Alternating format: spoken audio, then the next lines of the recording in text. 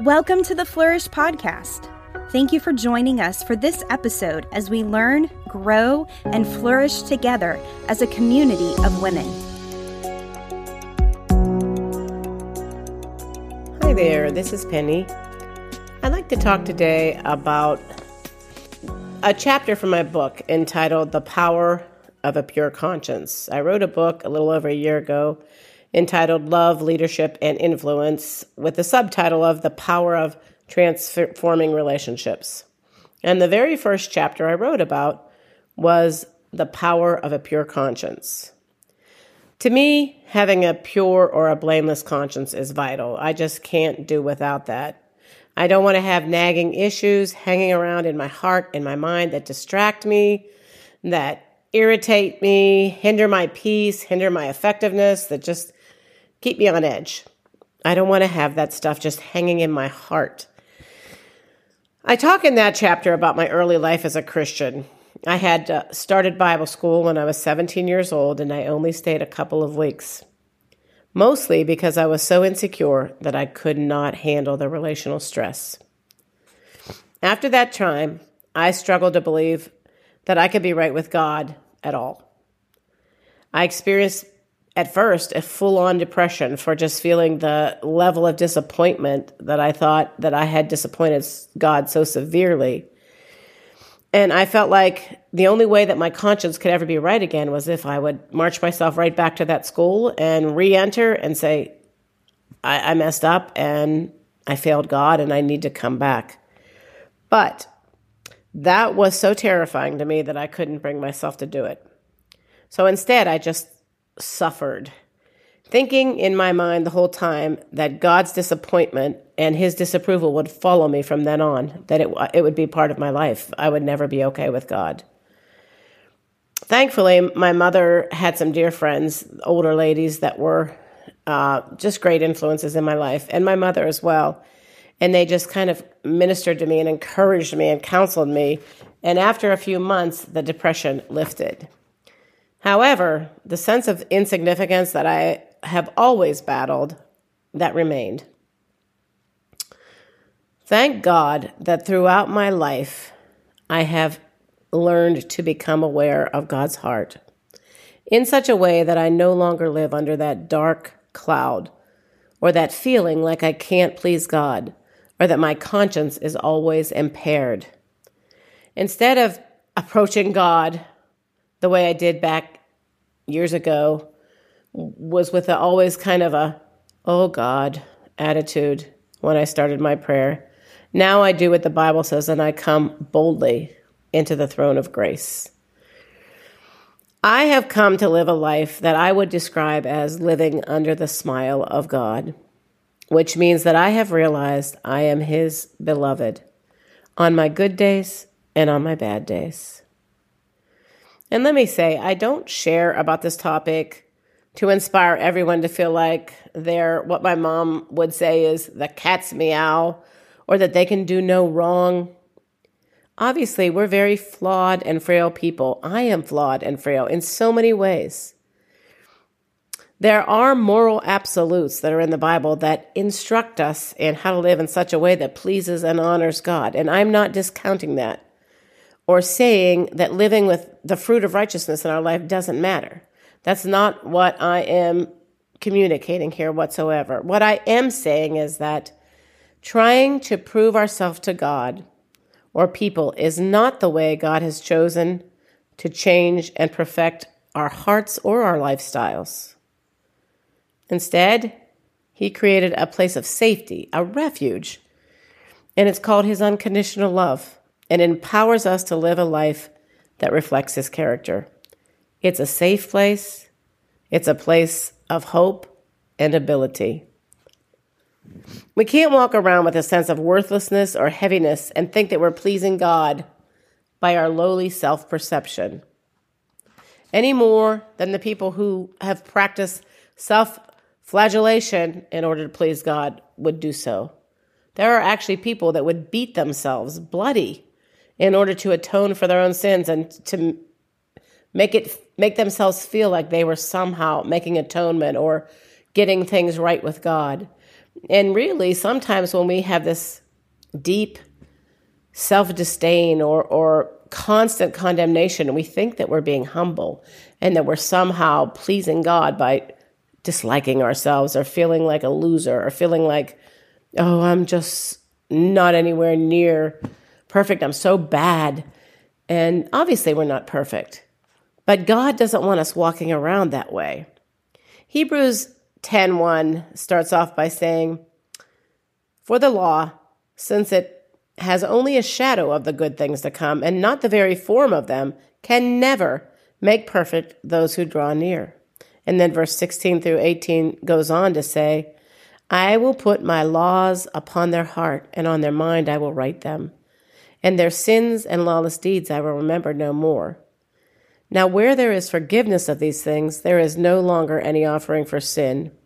And verse 22 says, "Let us draw near with a sincere heart, in full assurance of faith, having our hearts sprinkled clean from an evil conscience." That's how we live with a pure conscience. We draw near.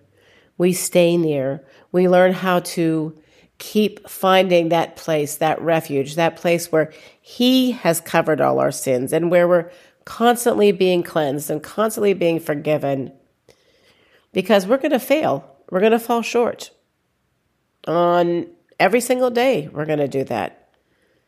But when we understand that being near Him makes all the difference, then we're in a good place. At some point, we have to say what He did was enough. And I refuse to see myself any other way than from that perspective. This has become so vital to my life as a Christian, as a wife, as a mom, as a friend, just hiding in that refuge, hiding in that place that knowing what He did for me was enough. I am righteous because of that. And the Word of God is full of that sentiment, full of those verses that explain that to us in detail. If you know me at all, I'm sure you've heard me share the story that happened, probably, it would be 23, 24 years ago. We lived in a farm in a little town called Ligonier, and we lived at the bottom of the hill, and I would walk up to the top of the hill a lot of times and spend time with the Lord. It was precious. I loved those days. I loved those times of just seeking God on top of that hill. The scenery was beautiful. But a lot of times I would still question, God, how do you see me? And I remember one day in particular, Him trying to reinforce to me that He saw me as His daughter. And He said, I'm a king that makes you a princess. And I want you to see yourself that way. Not to be arrogant, not to be high and mighty, but to understand that because of what I've done, you've become a princess to me. And having been raised without a dad and again, struggling with that whole self-esteem issue, that whole insignificant thing, it's a hard concept. It was a hard concept for me to grab hold of. So finally, after a while, maybe an hour or so, I headed back home. And God, in the way only God could, created a dynamic and a situation that just kind of blew my mind.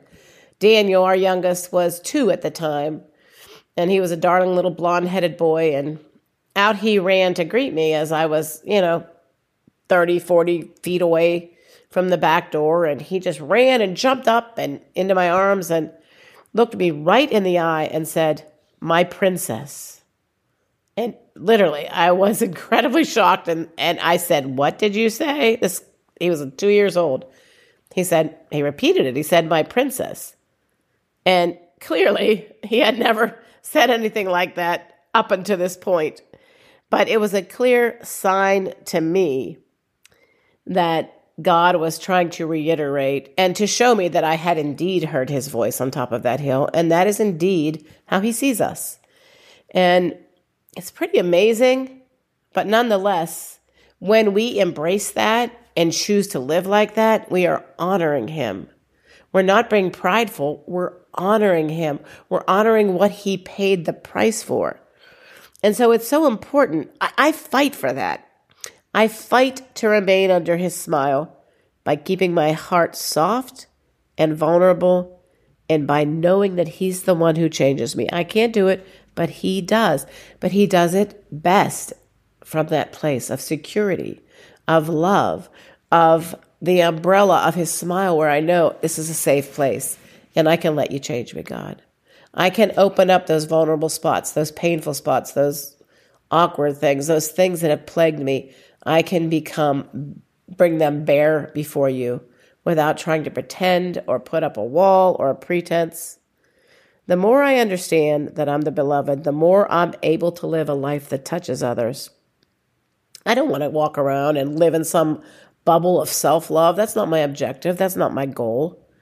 I want to be free, to be impactful, and to live life the way he planned for me to live. In 1 Peter 1:2, we are told that we will have peace and grace means ability, by having true, accurate, intimate knowledge of God and of Jesus our Lord. You know, we have to learn what he really says about himself in the Bible and about his relationship with us, and then we have to be consistently undeterred in this knowledge, refusing to buy into lies, holding our head high because we are his child, because of what he's done for us, because he's covered everything that we need for life and godliness. He's got it covered, every single situation, every possible area where he would want us to love someone or impact them or touch their life. He has made a way for us to be able to do that. That allows us to let go of performance and take hold of his hand instead.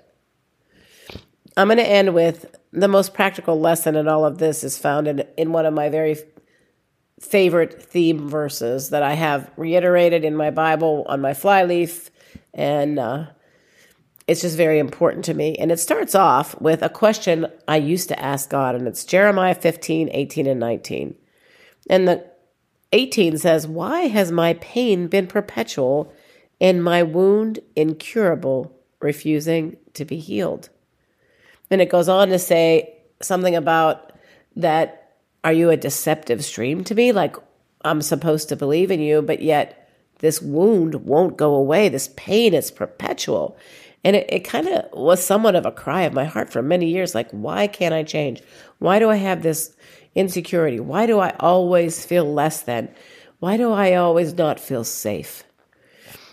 But then in verse 19, and this is from the Amplified, he says, "Therefore, thus says the Lord, if you return to me and give up this mistaken tone of distrust and despair, then I will give you again a settled place of quiet and safety, and you will be my minister. And if you separate the precious from the vile, cleansing your own heart from unworthy and unwarranted suspicions concerning God's faithfulness, you will be my mouthpiece." That's where I live my life, returning and remembering to give up any mistaken tone of distrust or despair, any unworthy or unwarranted suspicions about his faithfulness. I return again and again when I find myself thinking crazy thoughts or thoughts that are just so defeating and incapacitating. I have to come to the point where I'm willing to return and give them up and say, what am I doing? I'm having distrust and despair, and that's a mistaken tone. And he promises us I'll have quiet, safety, peace, but more than that, I'll be his minister and his mouthpiece. That's who I want to be. I want to represent him well. And the best way to do that is to stay close to his heart, stay under his smile, acknowledge, recognize, live like you're his beloved. Don't take anything less than that. Fight for that.